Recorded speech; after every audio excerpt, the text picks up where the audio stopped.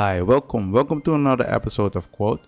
Today we have a quote, and yeah, I really like it, and it makes sense.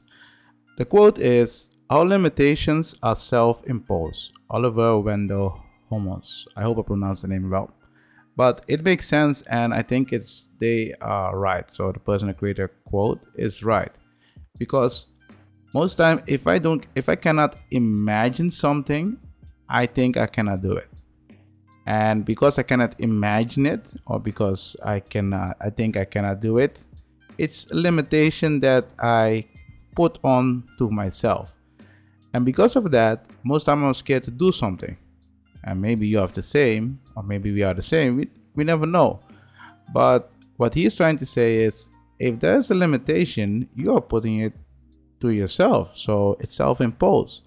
And I think if you stop doing that, and if you think about other solutions to remove that limitation, it can help you a lot.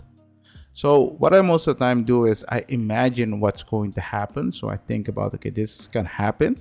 And based on that, I'm going to act. And if it doesn't happen, good. And what I mean by that, if the bad thing doesn't happen, it's good. But if the good thing happens, also good. And that's the thing. So your imagination can limit you. And limitation are most of the time self-imposed. I agree with this. What do you think about this quote? Do you agree with this quote or not? Let me know in the comments. I hope you guys like this episode, and I'll see you in the next one.